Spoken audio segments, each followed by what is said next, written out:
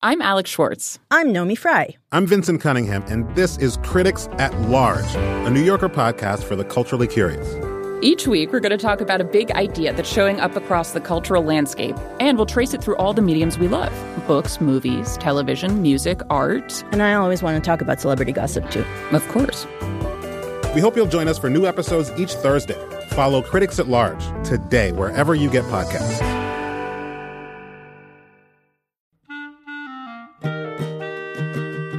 This episode of Livewire is brought to you by Progressive Insurance. Whether you love true crime or comedy, celebrity interviews, or news, you can call the shots on what's in your podcast queue. And guess what? Now you can call them on your auto insurance, too, with the Name Your Price tool from Progressive. It works just the way it sounds. You tell Progressive how much you want to pay for car insurance, and they'll show you coverage options that fit your budget. Get your quote today at Progressive.com to join the over 28 million drivers who trust Progressive. Progressive Casualty Insurance Company and affiliates. Price and coverage match limited by state law.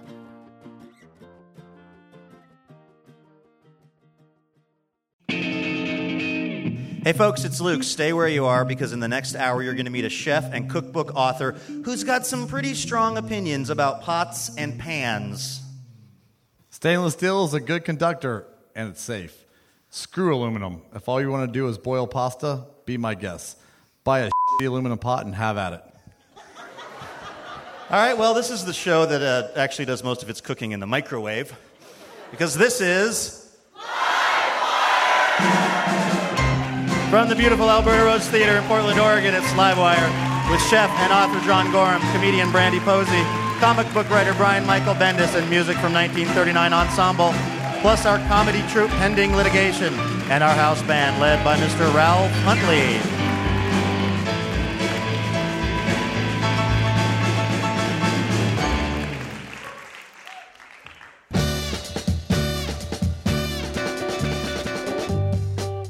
Well, hey there, wonderful people. How are you? Welcome to another edition of Livewire Radio. Recorded, as always, in front of a live crowd at the Alberta Rose Theater in Portland. I'm your host, Luke Burbank, and we have a humdinger of a show for you this week. We're going to talk to comic book legend Brian Michael Bendis. He's the guy behind reboots of Spider-Man and the Avengers. But we're going to talk about his dark days. His days when he made a living drawing caricatures at bar mitzvahs. That is the lowest form of art on the planet Earth.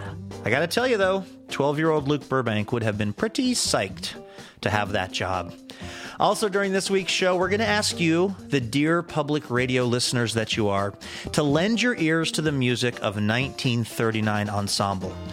Music that might be a little on the experimental side for you, depending. But we're also going to talk to one of its creators about the ideal way to listen to this kind of music. Have no expectations and just sit there and really listen to what's going on. Listen to the brutality. Listen to how pretty the melodies are. And last, but definitely not least, John Gorham will swing by. He's got a new cookbook/memoir out, and he's the chef behind some of Portland's most popular restaurants. But even he is mystified at Portlanders' tolerance for waiting in these epic lines to eat at his own restaurants. That's crazy. I'm like, no way would I do that. First, though, in reading John Gorham's memoir, I was struck by a line where he said that the first time he really felt like he belonged somewhere was when he got a job working in a kitchen when he was a teenager. And this kind of jumped out to me because I also had a ton of restaurant jobs when I was growing up, but I actually hated those jobs. And anyway, I started things off by telling the crowd at the Alberta Rose Theater all about it. Here, take a listen. All my friends whose parents had money, they would go to the ski bus in the wintertime, and then they would go to the beach in the summertime, and I'd be making cones at Bumpy's Fruit and Yogurt. I felt like my life was like, I was like the guy in a ZZ Top video. Like the before part, like who has a crappy job before those guys show up with the car and the babes. Side note, I don't care how bad my job is, I would never get in that car with ZZ Top. These guys are terrifying. I did not enjoy this kind of work that I did. I would get up at 6 in the morning and I would ride my bike down to this diner where I would pour coffee and water for people who wouldn't even look up from their meals. And I really, really, really just resented almost every minute of it. And yet, it was so good for me. I think that having a food service job makes you a better adult human being. I really do. And which is why and you guys can help me with this, I am ready to launch a bold new strategy that is going to finally get this country turned around and back on the right track, you guys. And it is 2 years of mandatory food service employment for all Americans before the age of 25. Are you guys with me?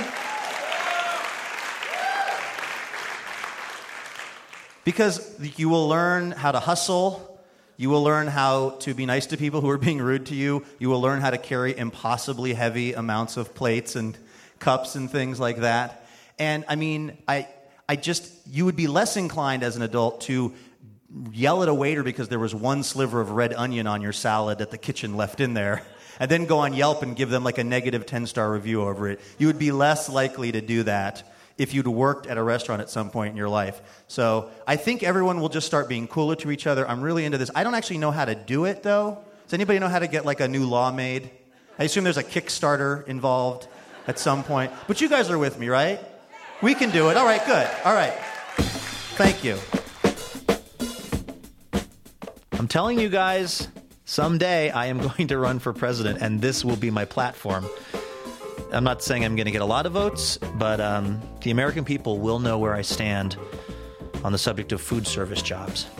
All right, let's take our first listen to our musical guests for the show. 1939 Ensemble is Jose Medelis, who also plays with the band The Breeders, and David Caniglio, who's the head drum instructor at Portland's famed School of Rock. Now, they've gotten together to make a different kind of sound, maybe, than what you're used to hearing on a public radio variety show. But listen to me, do yourself a favor and tune in to this music we're about to play for you. It's the sound of two guys. They got a drum kit and a set of vibraphones, and they really take you on a journey. Their new album is Howl and Bite, from our stage at the Alberta Rose Theatre. Check out 1939 Ensemble.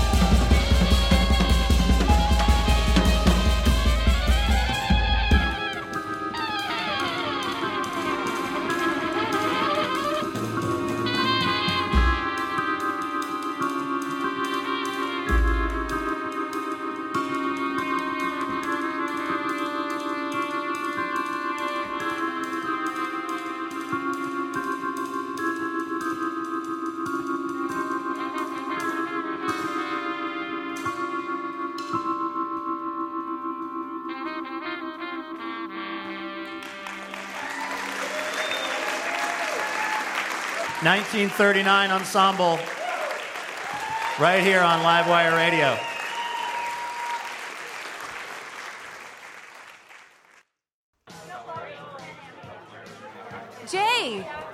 Jay, hey buddy, how the hell are you? Hey, Deb. I didn't know.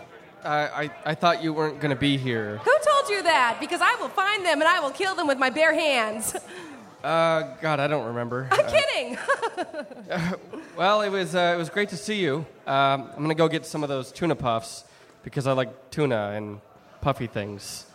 So... Hey, I noticed that you haven't donated to my Kickstarter yet. Yeah, I'm sorry? I mean, it's fine. I know you'll eventually give because we're friends. Yeah, we are. And we support each other no matter what. Okay, you know what? It's just, I can't, Deb. I can't give to your Kickstarter. And I won't, okay? I'm drawing the line here. Why? It's a watermelon handle. Right. Okay, you want $25,000 so you can design and produce a handle that people can wrap around their watermelons for what was it? More ergodynamic watermelon transport. Exactly. It's a no-brainer. Well, it's not a no-brainer. It's a terrible idea. And I love my friends, I do, but I am tired of funding terrible ideas. Who had a terrible idea? Well, Ken asked for $40,000 to spend a year knitting a giant sweater for the state capitol building. Sheila started a water polo jersey business, and Crystal actually met her goal of $15,000 to write, direct, and star in a live-action erotic choose-your-own-adventure about William Howard Taft.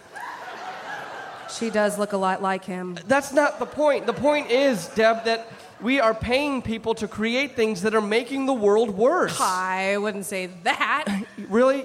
You know, if Hitler were alive today, I know I'd get an email from him saying, hey guys, I have this great idea to invade Poland, and I can really use your support. Even $5 would make a difference. Wow, you did the Hitler thing. You Hitlerized it. Yeah, I did. And the incentives. I don't want a teaser trailer of your Andrew Ridgeley biopic or update emails as incentives, okay? In fact, you know what, Deb? I'll pay you $200 to never have to hear about your project ever again. Okay, I get it. I don't think you do, Deb, because I have to tell you, part of me wanted to see that giant sweater, but exactly none of me wants to see that stupid, useless, incomprehensibly illogical watermelon handle. Fine. Jeez.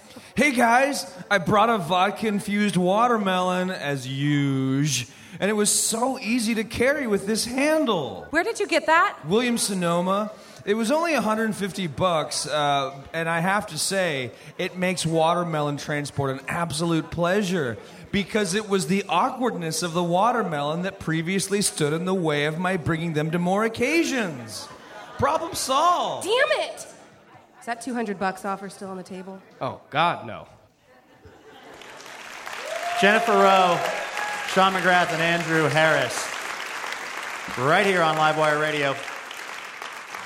All right, you are, in fact, listening to Livewire, and if you're actually hearing this, it means that we've actually figured out this whole broadcasting thing.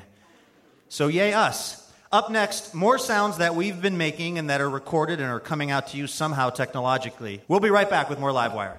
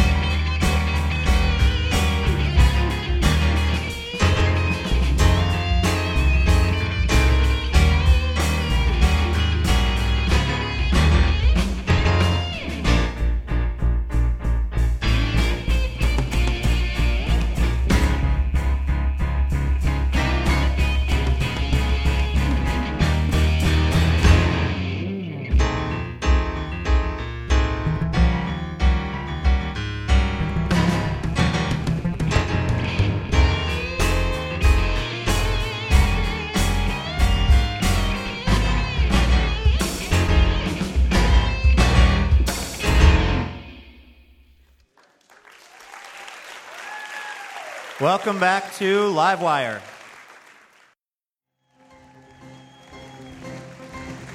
The Livewire podcast is sponsored by Ergo Depot, a company committed to healthy furniture and healthy communities.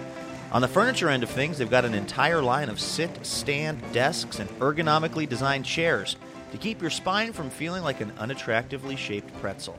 And on the community side, they'll match any charitable donation to Livewire or any nonprofit for 30 days after the purchase of said chair or desk. That's what's known as putting your money where your healthy spine is, or whatever they say. Find out more information at ergodepot.com.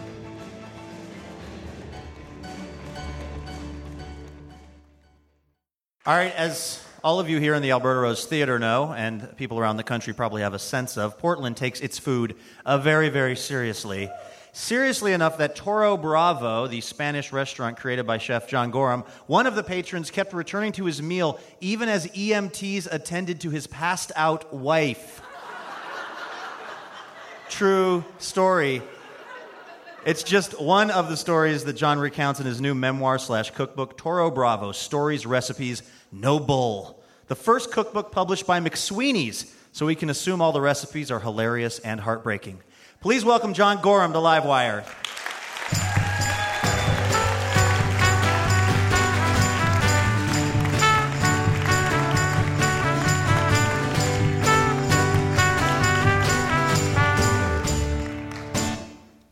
Hey there, John. Welcome to the show. Thanks for having me. You had a chaotic and unexpected childhood for somebody who's risen to the prominence you have in the Portland food world. Your mom had you when she was 14? She got pregnant when she was 14, had me when she was 15. And you write that childhood of yours really kind of propelled you almost into cooking. Like you almost had no choice. Well, I think it was fight or flight kind of thing where you were like, I learned to cook as survival of my own life. What was fend for yourself night? Had a lot, often it was pork chops, mac and cheese, baked beans, but like a lot of breakfast. It was a lot of breakfast for dinner. It was, pancakes and scrambled eggs and fried eggs and bacon. But these would be nights when you the kids, would just have to figure it out, basically? Yeah, it was when my mom was so depressed she couldn't get out of bed, and she literally called them fend for yourself nights. She would just yell that from the bedroom? Yeah, you get home from school. It was like when you got home from school, she'd say it. She'd be like, it's a fend for yourself night. And that was about 2 or 3 nights a week. Was she a decent cook? No, she sucked. It was horrible food. It was so fend for yourself night was actually lucky. By the time I was about 11 years old, fend for yourself night meant I was going to eat better. What was the first thing that you made that was kind of ambitious for a young person? I think the first thing was my mom's birthday. I made her a coffee cake when I was about 8 years old. And I did it from scratch, and it came out awesome. And I remember being like, I nailed that.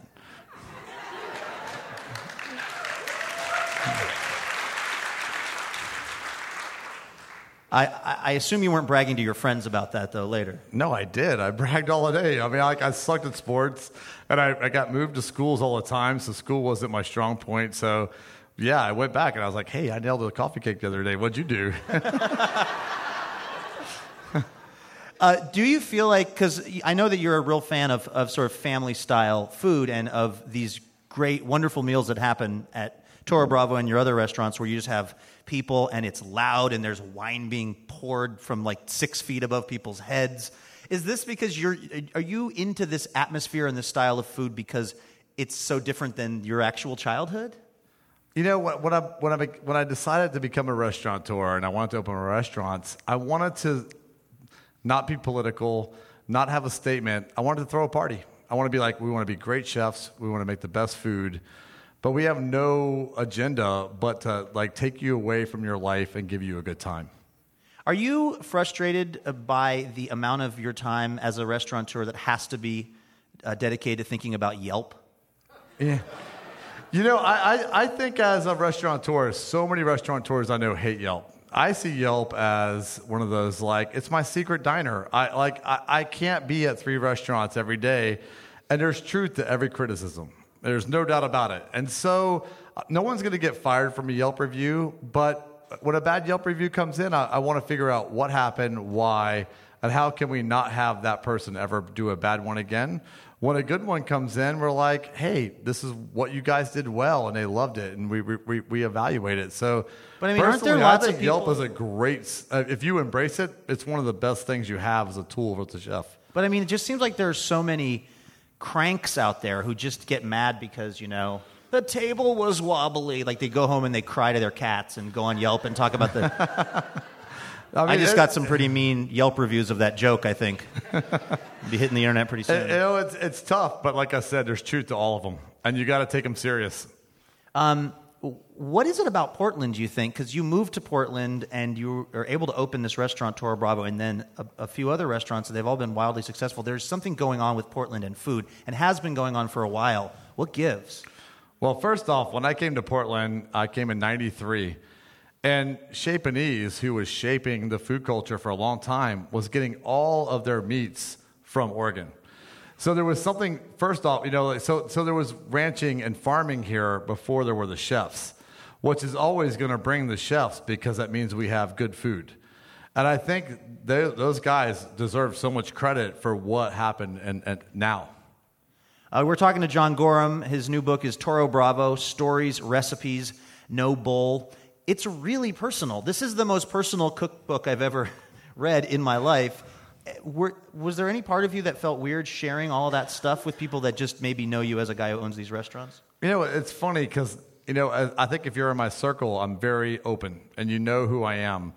And now that the book is out, I feel a little exposed, and it's a little weird. But, I think that there's a lot of people in the world that need to know that, you can come from my background and you can work out of it. And I think that's the story I really wanted to tell, was that you can do this if you work hard enough and you put your heart and follow your passion.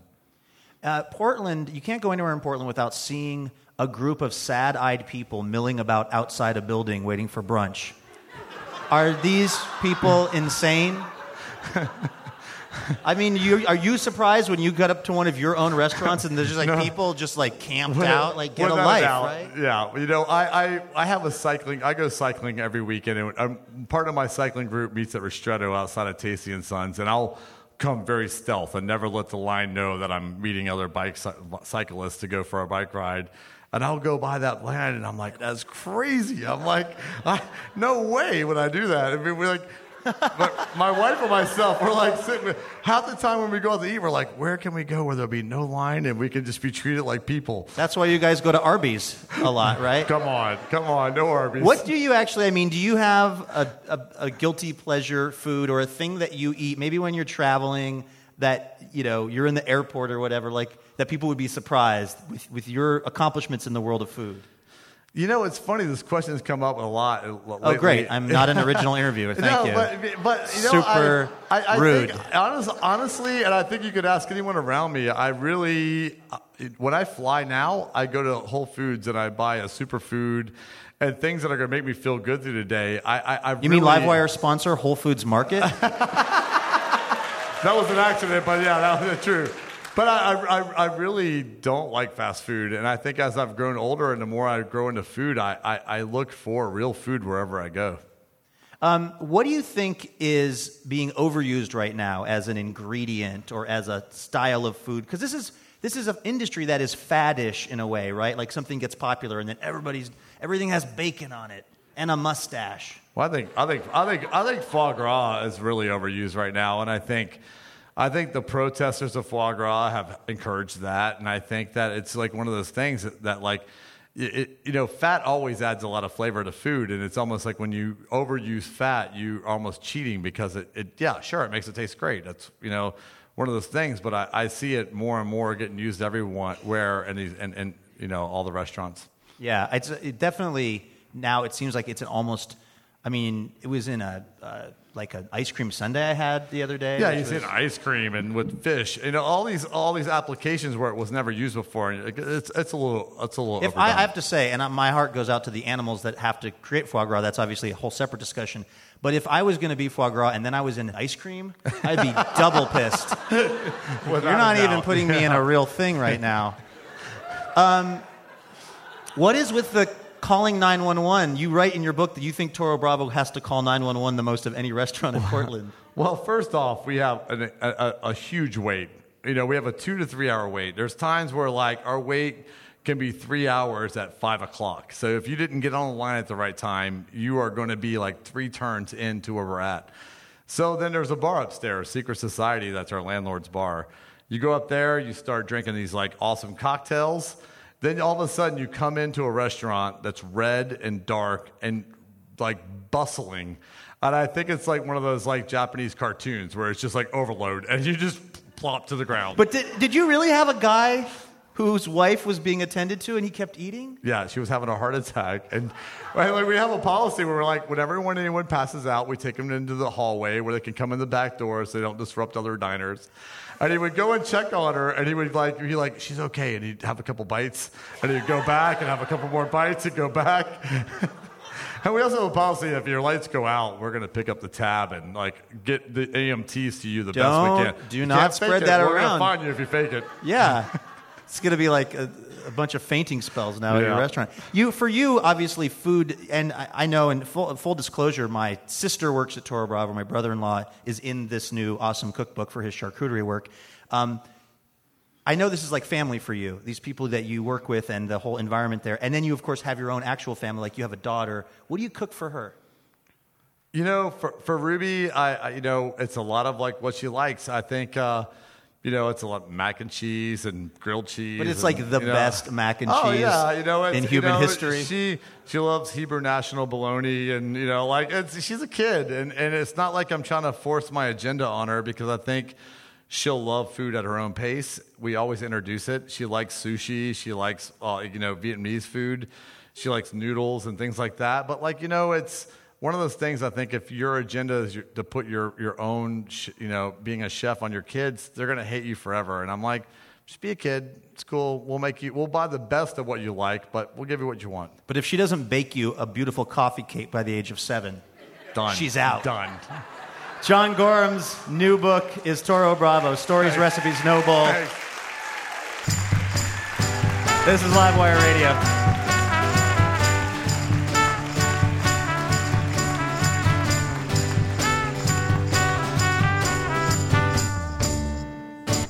Everyone, this is Glenn, our new writer. Glenn just started this morning, so let's welcome him to the Marvel Universe.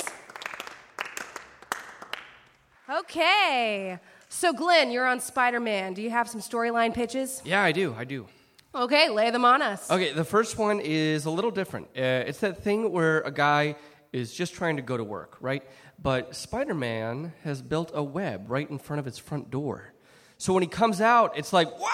Spider-Man! It's in my hair. It's all in my hair. It's Spider-Man. And it turns out that Spider-Man is actually on his face. What? Oh. Yeah. Is that the whole idea? Yeah, it's kind of like a horror comic. Okay, well, Spider-Man is a superhero comic. Okay, yeah, I feel you. Okay, this one is probably more in that realm. Okay, so this guy's trying to take a shower, right? And he goes to turn on the water, and what?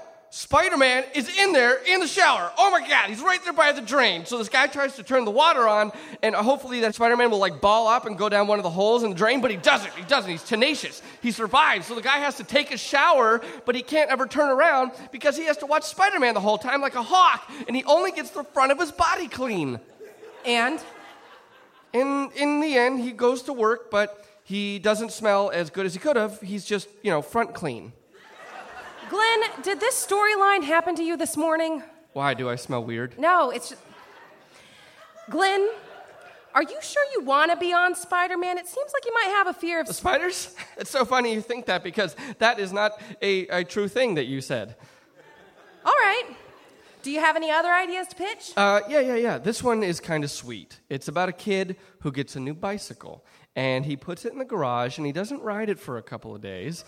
And then he goes to the garage to get it, and Spider-Man is all over it. Oh, my God, Spider-Man's just crawling all over it. Ugh. And he can't get to the handlebars because of all the Spider-Mans, and they're just, they can only be described as like a cluster of Spider-Men. And it's just, it's just like, oh, my God, give me my bike, Spider-Man. All I want is my bike, and it's my bike, and I can't get to it. And the kid, who's definitely not me, me he never rides that bike again, ever. Okay, Glenn, you know what? Let's move on to Brian Michael Bendis. He's got a lot of experience, so he can show you how it's done. Brian, you have some Spider-Woman pitches? Yes, thank you. So you know how we all sleep with our mouths open? All right, so I read somewhere that every year up to 6 Spider-Women crawl in your mouth and when you're sleeping and down your esophagus, and then they just grow inside you. And there's nothing you can do about it because you're sleeping. Okay. Meeting adjourned. Jeez. Brian, what's her problem? I love that esophagus idea. Thanks, man. Only if it works that bike story into the next Ultimate Spider-Man. Gross, right?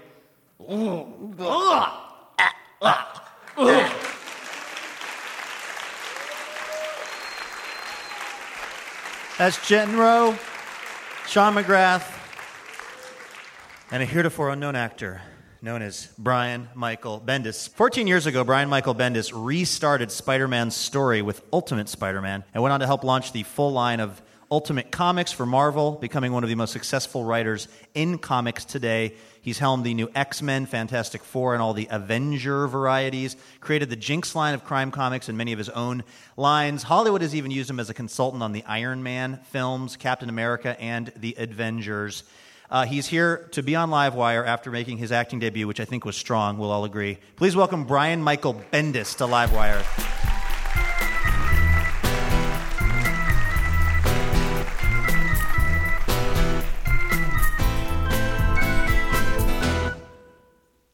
That was some acting. That was good. You acting. sounded like a person who knows nothing about Spider-Man. Or acting, so that was good. Now, I will admit that other than reading Gru the Wanderer when I was a kid, my knowledge of comics does not go that deep. I'm curious about the process of how you actually create a comic, because you are the writer. Somebody else does the illustrations. Yes. How does, do you guys just get in a room together and start throwing out ideas? How does it come together? It can be that way. You can be sitting in the same room making the comics together. A lot of times, though, the artist is half a world away, doesn't even speak English. So I write for the artist. I know who the artist is going to be, and I try to write a script that embodies their world, writes to their strengths, and writes what they want to draw.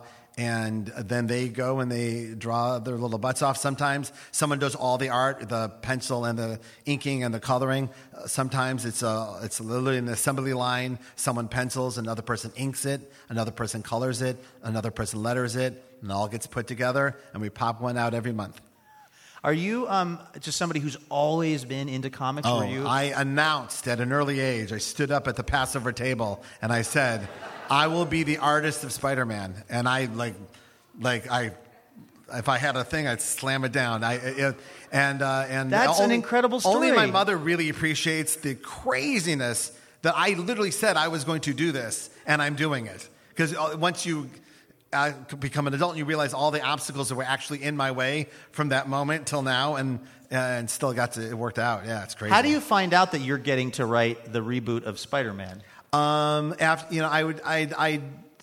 just was making my own comics. I was making my own graphic novels for a decade, where I would just sit in my house and write and draw and do all of it myself and put them out. And they were always doing well enough to make another one. I wasn't costing anybody any money. But it's a lot like the indie film world, where if you make $5, they'll let you make another one. So I kept going, and I was getting nice write-ups, but it was never helping sales or anything. Like Spin Magazine did something on me, and a couple other things like that. And I just kept going and going. And then one day, a good friend of mine, David Mack, he got a job at Marvel that was really cool. And it wasn't just a job, but a cool job at Marvel. And I kept going, show him my stuff, because I just would like to make a living making comics. The whole time I was making comics for myself in the 90s, I was also drawing caricatures to pay the bills. At the mall? Like at bar mitzvahs, like at weddings. And that is the lowest form of art on the planet Earth. It is literally, I'm giving it all I got, but people are drunk. They go, a couple sits down, some guy goes, "Don't forget to draw our mustache." My daughter and I were in Reno for a volleyball tournament of hers, and we got one of those drawn, and the people that went before were this other girl from her team, and the guy does this whole drawing, and of course the whole skill with caricatures, you make the people look more attractive than they really are. No one complains about that, right? My daughter and I sit for our drawing. A half hour later, we were the homeliest caricatures. I had a gut hanging out. She had sad eyes. It was the most depressing caricature. We have it at home because it's awesome. But I actually learned that lesson early on. I got a job at a bat mitzvah. I'm Jewish, and I was at a bat mitzvah. And can you imagine anything more horrible than making fun of the looks of a group of 12-year-old Jewish girls? They were like, they hated me. Like, there's nothing I could do. So I learned, lighten it up. Not everything has to be Hirschfeld. Right. Take it. So I did learn that lesson. But yeah. So anyway, I would rather write for Marvel than do these characters. And lo and behold, one day Joe Quesada, who was just started as editor-in-chief, he called me up and offered me. He'd read some of my books that I was writing and drawing, and he asked me what I wanted to do if I came to Marvel. And I said, "What do you need an artist for?" And he was there was a dead pause, and he goes, "Artwork? Your artwork's horrible." He goes, "You're a writer, right?" And I'm like, "Oh, okay." That's got to be mixed feelings for you. No, I got to tell you, it made me feel great because I go, well, if this works out with this guy, this is a guy you can trust. This is a guy who's going to tell. I have a mom who tells me how awesome I am. I need a guy. I need someone who's going to tell me if I'm screwing up. So when my work gets on a national or international stage, I'm not going to embarrass myself. But it worked out really well, and I ended up working on Daredevil for a couple issues, and then I literally got a call and said, "Listen, if we start Spider-Man over from scratch, is that like something you'd want to do?" And I'm like. And 7-year-old Brian Michael Bendis just jumped out of you like a ghost and said, "Yeah!" Yeah, and the gig worked out. It really worked out well. So I'm still doing it. Yeah, we're talking to Brian Michael Bendis. This is Livewire Radio. How do you approach the reboot of something like Spider-Man? Are there things that have to stay in? He has to get bit by a radioactive spider. There are the basics of the story, but then you get to kind of just come up with your own other thing? Well, I think people can see even from the way the superhero movies have come about, that the ones that realize that these things aren't broken, that you don't have to fix them. Always the movies that try to fix it, they blow it. They try to be too smart or they're embarrassed by it by some way. But it's not broken. I just took it and adapted it. Honestly, I said much like you would adapt Shakespeare. Shakespeare's not broken. You're just altering it to fit whatever new setting that you're putting it in. And that's what we did. And there's changes to the way we read comics now and the language of comics and things. And I got to talk to Stan Lee years afterwards, and he said, yeah, the reason the first appearance of Spider-Man is only 11 pages is because that's all the pages that I had. I was given, I can have as many pages as I want. I would have gone on and on and on if I was allowed to. So it was just, I had more of an opportunity than he had when he first created it. I saw an interaction you had online where somebody was kind of calling you out, saying that you were trying to appeal to women and that it wasn't interesting to him, and you were not having that. You were really angry in your response. No, I wasn't. It was just there's this weird thing. It seems to be only online. It doesn't happen in real life, where And as the writer of X-Men, which is all about tolerance and accepting people's differences, when someone says they're a fan of the X-Men, except I hate this, I go, no, you're completely missing the point of the X-Men. Please stop reading them. It's the simplest moral in the history of the world, and you've completely missed it. But yeah, I listen. I have 3 daughters and a wife and many friends, and I'm not going to have a world where someone is going to yell at me because the idea was that I was somehow kowtowing to the female readership and spending too much time on Kitty Pryde when really all people want to read about is Scott Summers. So stop writing about the women. No one cares about them. And I was like, okay, listen, buddy. And I just assumed somewhere along the line he didn't learn a lesson, or he's a younger person, and I'm going to give time for some tough love. And I did express myself very frankly, which is, women are people too, and you're going to. Did you hear back from this guy? No, it was. What I did is I heard back from a flurry of people who were thrilled that I'd gone on that controversial pro-women stance. Yeah. And my friend Matt Fraction said, "I can't wait for you to come out against cancer." Big. So, but yeah, listen. But the great thing about our generation of authors of any sort is that you have amazing interaction that, the comic creators of the generation just before me didn't get. They would make their comics and maybe they get a letter or two, but we get like instantaneous feedback. Our books come out like every Wednesday, and every Wednesday we hear immediately what they thought of it. It's the best feeling in the world. I mean, it keeps you honest. Is comic book guy from The Simpsons a hurtful stereotype? Yes, but a true one. So that's why it comes there.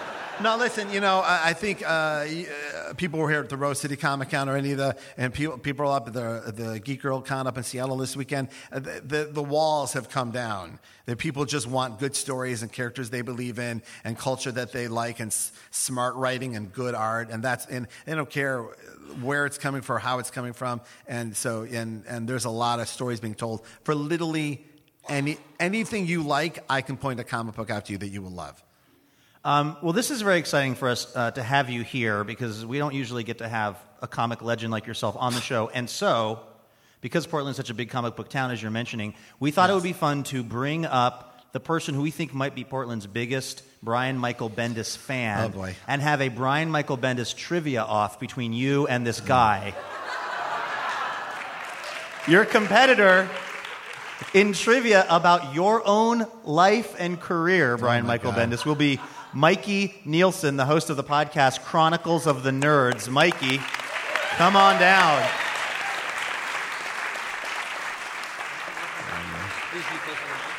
Now, you guys think this is funny, but no matter what happens now, this is going to haunt me for years online. Okay, this is how this is going to work. So I'm going to ask the question, and then you got to raise your hand if you know. Whoever raises their hand first, they get to give the first answer, and then if they miss it, the other person can get a steal. Okay? You guys ready? Okay. Question number 1: Brian Michael Bendis and artist Mark Bagley are the longest-running team to work on one book with 110 issues. I kind of got to give it to Mikey because he put his hand up before I finished the question.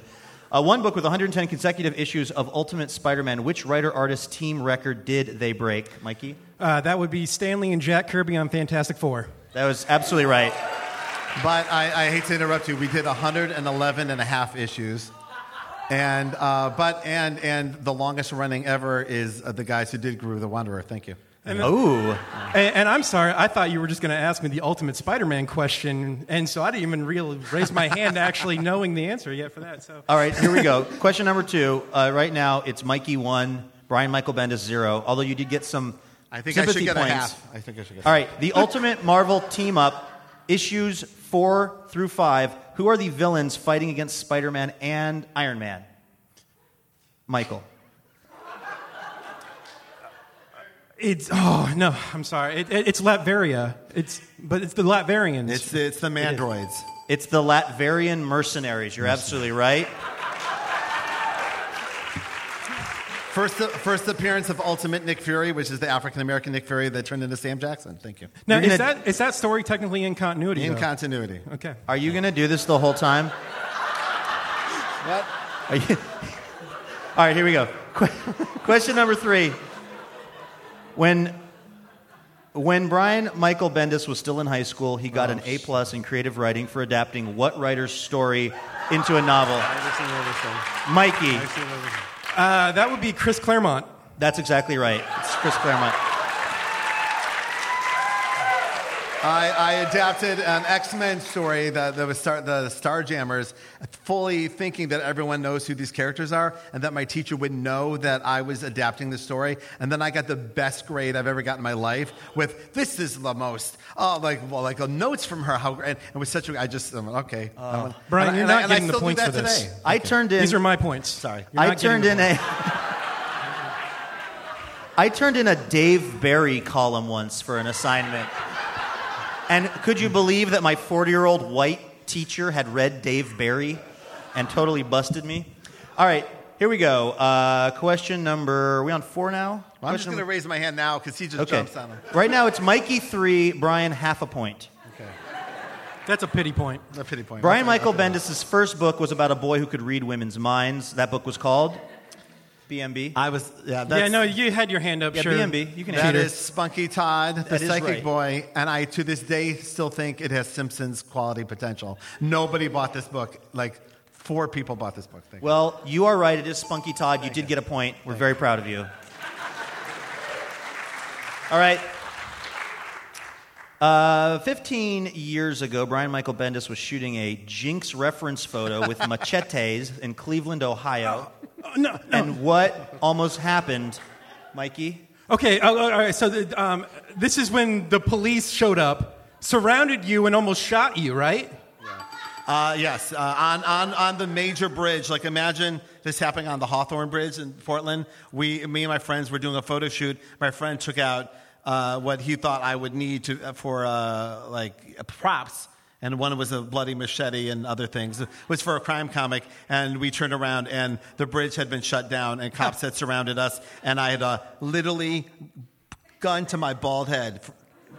Yeah, I mean, put in the handcuffs, thrown in the back of the car. Terrifying. Yeah, it was not as terrifying as the fact that you're losing this quiz right now. 4 to 1.5. All right, here we go. Next I'm trying to question. cover it up with interesting stories. Next question. While he sleeps, Brian Michael Bendis likes to have this personal care item within arm's reach. Mikey.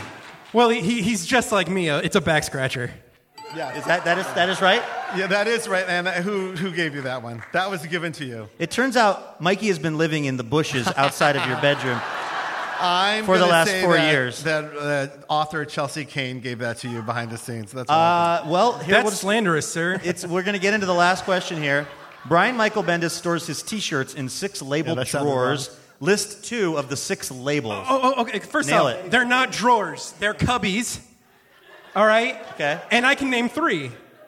There's going to be one for comics, one for logos, and one for Artie. Are those really labels on your cubbies? No. This is oh, yeah, there are. Yes, that's right. I'm sorry. All right. Again, I believe you have an insider man. This is deep cover stuff. We actually did. Yeah. Mikey is a super fan, but we made contact with your lovely wife who gave us some of the inside dirt. Listen, Brian Michael Bendis, thank you so much for doing this, and also thank Mikey you guys. Nielsen. That was awesome.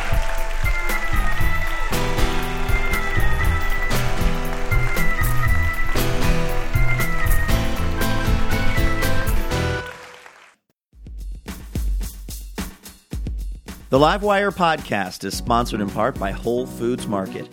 Home-cooked meals are important, you guys, which is why Whole Foods stocks a whole range of organic and fair trade ingredients for you to cook that big family dinner with.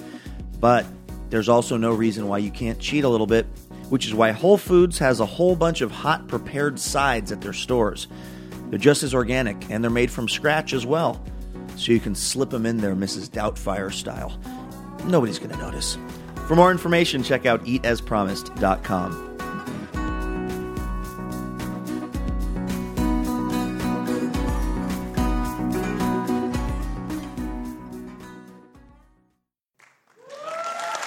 Welcome back. Here with his thoughts on comic book superheroes, please welcome the author of Hiding from Salesmen and the Sliding Glass Door, Scott Poole, with Reflections from the Pool.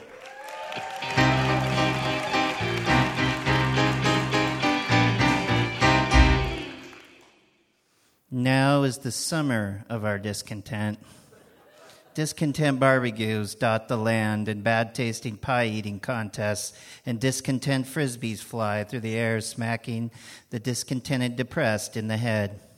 Such discontent makes a man want to become a superhero, to fly above all of it. It might drive a man to decide to become a human pigeon, perhaps. Such a man might like the way pigeons eat constantly but can still fly despite their huge potbellies that look like gravy boats. Better yet, this theoretical man could become a superhero pigeon gravy boat. Why not become a gravy boat, sterling silver, a prized heirloom filled to the brim with steaming delicious gravy, starring at the very center of the Thanksgiving feast, yet at the same time still have wings and fly carefree across the land over the Wendy's and the McDonald's and the Arby's so fair. Oh, to fly about town delivering gravy carefully to your friends on their mashed potato plates held high to the sky when they hear your sonic boom, coo, rock across the city. Or alternatively, scald unawares your enemies with a flood of gravy, causing them to crash their bicycles or unicycles or tricycles or penny farthings or razor scooters or prize miniature horses or homemade wooden conveyances into telephone poles and die. What freedom, what power. Such a man might be driven to coin a phrase, hoping it would catch on in certain regions. Don't mess with Pigeon Man unless you want to be sent to an early gravy. Such is the sad delusion of this summer of discontent. People would try to stop him, but he'd always be upstairs filling his bathtub with Knorr packets and boiling hot water and turkey trimmings while he tries to buy a jet engine and wings on the internet to strap to the clawfoot. And when such a man would be out buying duct tape and feathers and wondering why they're not in the same department, neighborhood kids would sneak into his house and steal 5-gallon buckets of gravy to bring back to their families, where they would be welcomed with open arms as the sunset resembles a rainbow on a slice of roast beef. Thus, the pigeon gravy boat man's work is never done. So when you hear somebody say, "The rest is gravy," you know they're lying. Good gravy is harder than growing wings. Thank you. Scott Poole, Reflections by the Pool.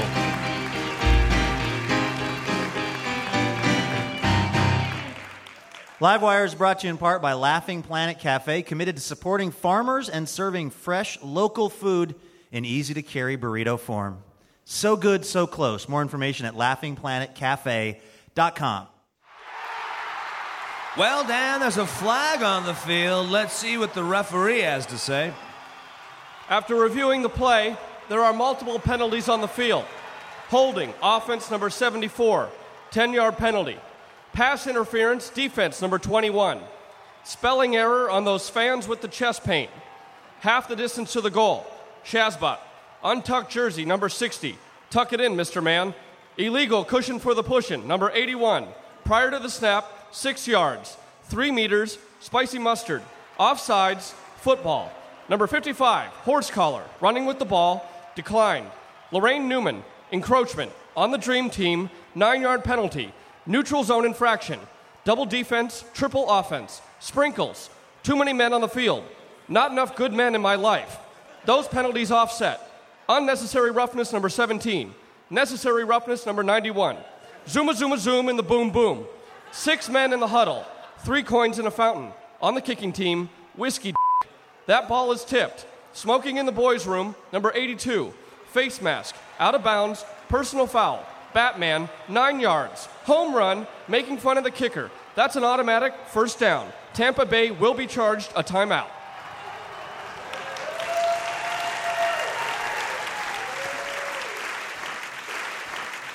That was Sean McGrath with what I will just say as a football fan has got to be one of the most genius sketches that we've had on this show in a long time. This show, by the way, which is Livewire Radio. I'm your host, Luke Burbank. Okay, we're in the home stretch, but before we go, we're going to hear another song from 1939 Ensemble. They're the percussion-based kind of avant-garde band from Portland. But we're not just going to hear the music. I was actually so taken with their sound when they played for us live on stage at the Alberta Rose. And also so fascinated kind of with the story behind the sort of music they're making that I decided I wanted to ask Jose Medelis, he's one half of the band, how exactly they got here. Your new album is called Howl and Bite. What sort of reaction are you hoping to elicit from the audience when they hear this kind of music you guys are making? The reaction is, I think, just... hopefully excitement and maybe a head tilt going, wow, that sounds weird, but okay, I get it. All right, I see what these guys are trying to do. And just to try to introduce new sounds to people and new voicing and make music exciting and just make people think sometimes. That's all. Now, is this for you a reaction to having played in so many bands? You have your own drum shop. You've just been listening to music your entire life. And is it like regular, quote-unquote, regular music, if there is such a thing? It started to just sound the same to you, and so you're naturally trying to kind of go out into some new frontier? I mean, is that a result of having just listened to like so much music in your life that you want to hear something different? I think so. I think that's a fair, assessment, of it. And I've always been excited for different types of music. I put out a couple solo drum records. I've always been a fan of free jazz and experimental music. So, yeah, I think to keep things really interesting and fun and pushing the gamut on my end, I think this is a direct result of that. Sure. Is it kind of a weird feeling going into a project knowing that it's really not going to be for everybody? I love that. I really do. Because I've had that. I've had those really wonderful moments of, playing music that people are going to love and dig and that my mom's going to love. I've been there. So it is really, it's great to get into something where I know this is not for everyone. But let me tell you, the cats that dig it, it's awesome because they really get it, which is, I love. What would your sales pitch be to folks who have just listened to, more traditional stuff and maybe they hear something like 1939 Ensemble and they go, I don't get it. How do you, what's your elevator pitch for people to get them to at least turn their ear towards something like this and try to give it a shot? I say first buy a record. Very important. Buy a record. That's the first point. And then go home and put it on your turntable or download or whatever you do and put on a pair of headphones and just relax and just have no expectations and just sit there and really listen to what's going on. Listen to the brutality. Listen to how pretty the melodies are.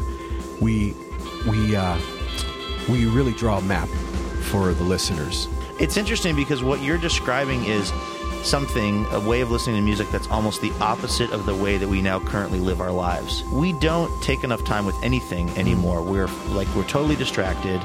And if something, for a lot of us, maybe not for you, but for a lot of us, if something isn't immediately gratifying or if it isn't neatly packaged or if it, you know what I mean? It's to sit down and to sort of be still and to just just to listen to something and have that be your total focus and not have your phone out or whatever. That's a thing that's really hard for people to do in this day and age. Yeah, I think you're right. I know that I had to do that with Black Flag, Tom Waits, John Zorn. I had to do it with all of them. Because if I went on my first impression, I don't know if I would like any of those artists. Well, Jose, this has been really interesting, and I'm going to go later today, and I'm going to sit down with this record with Howl and Bite, and I'm going to put on the headphones, and I'm going to put the telephone away, and I'm going to take a listen. Oh, that's amazing. Thank you. I appreciate that.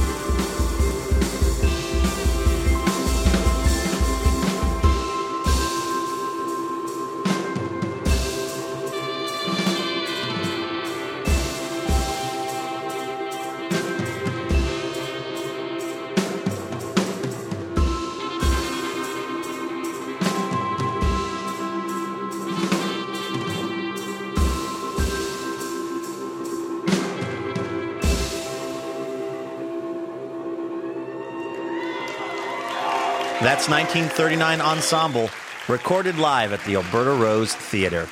You've been listening to Livewire Radio. My name is Luke Burbank. I'm your host. That's our show for the week. Thank you so much.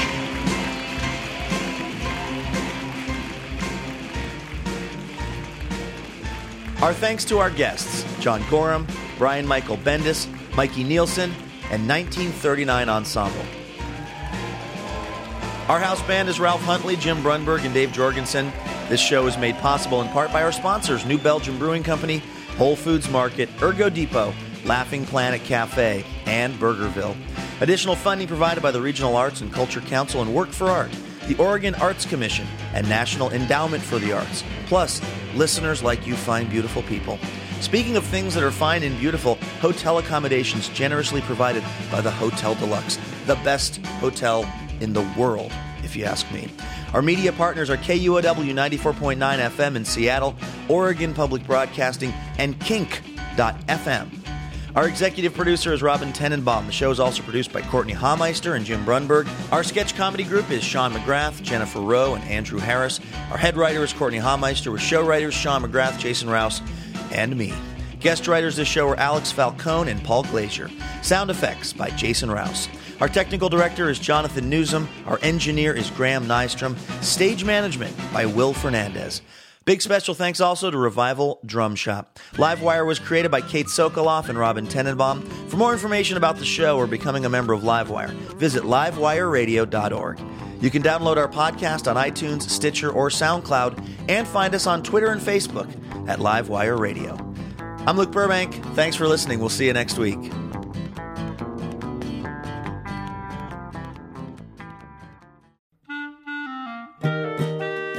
Wouldn't it be amazing to have a piping hot episode of Livewire delivered right to your heart and ears each week? Well, guess what? That can happen when you subscribe to the Livewire podcast feed, and you'll get the joy of surprising conversation every week. So go ahead and do it. It's super easy. You click on the button at the top of your podcast app, and bam, you are Livewire subscribed. And if you're still, feeling the love, if you're enjoying the show, hey, maybe you could hook us up and leave us a quick review. That'll help more people find out about Livewire. And thank you.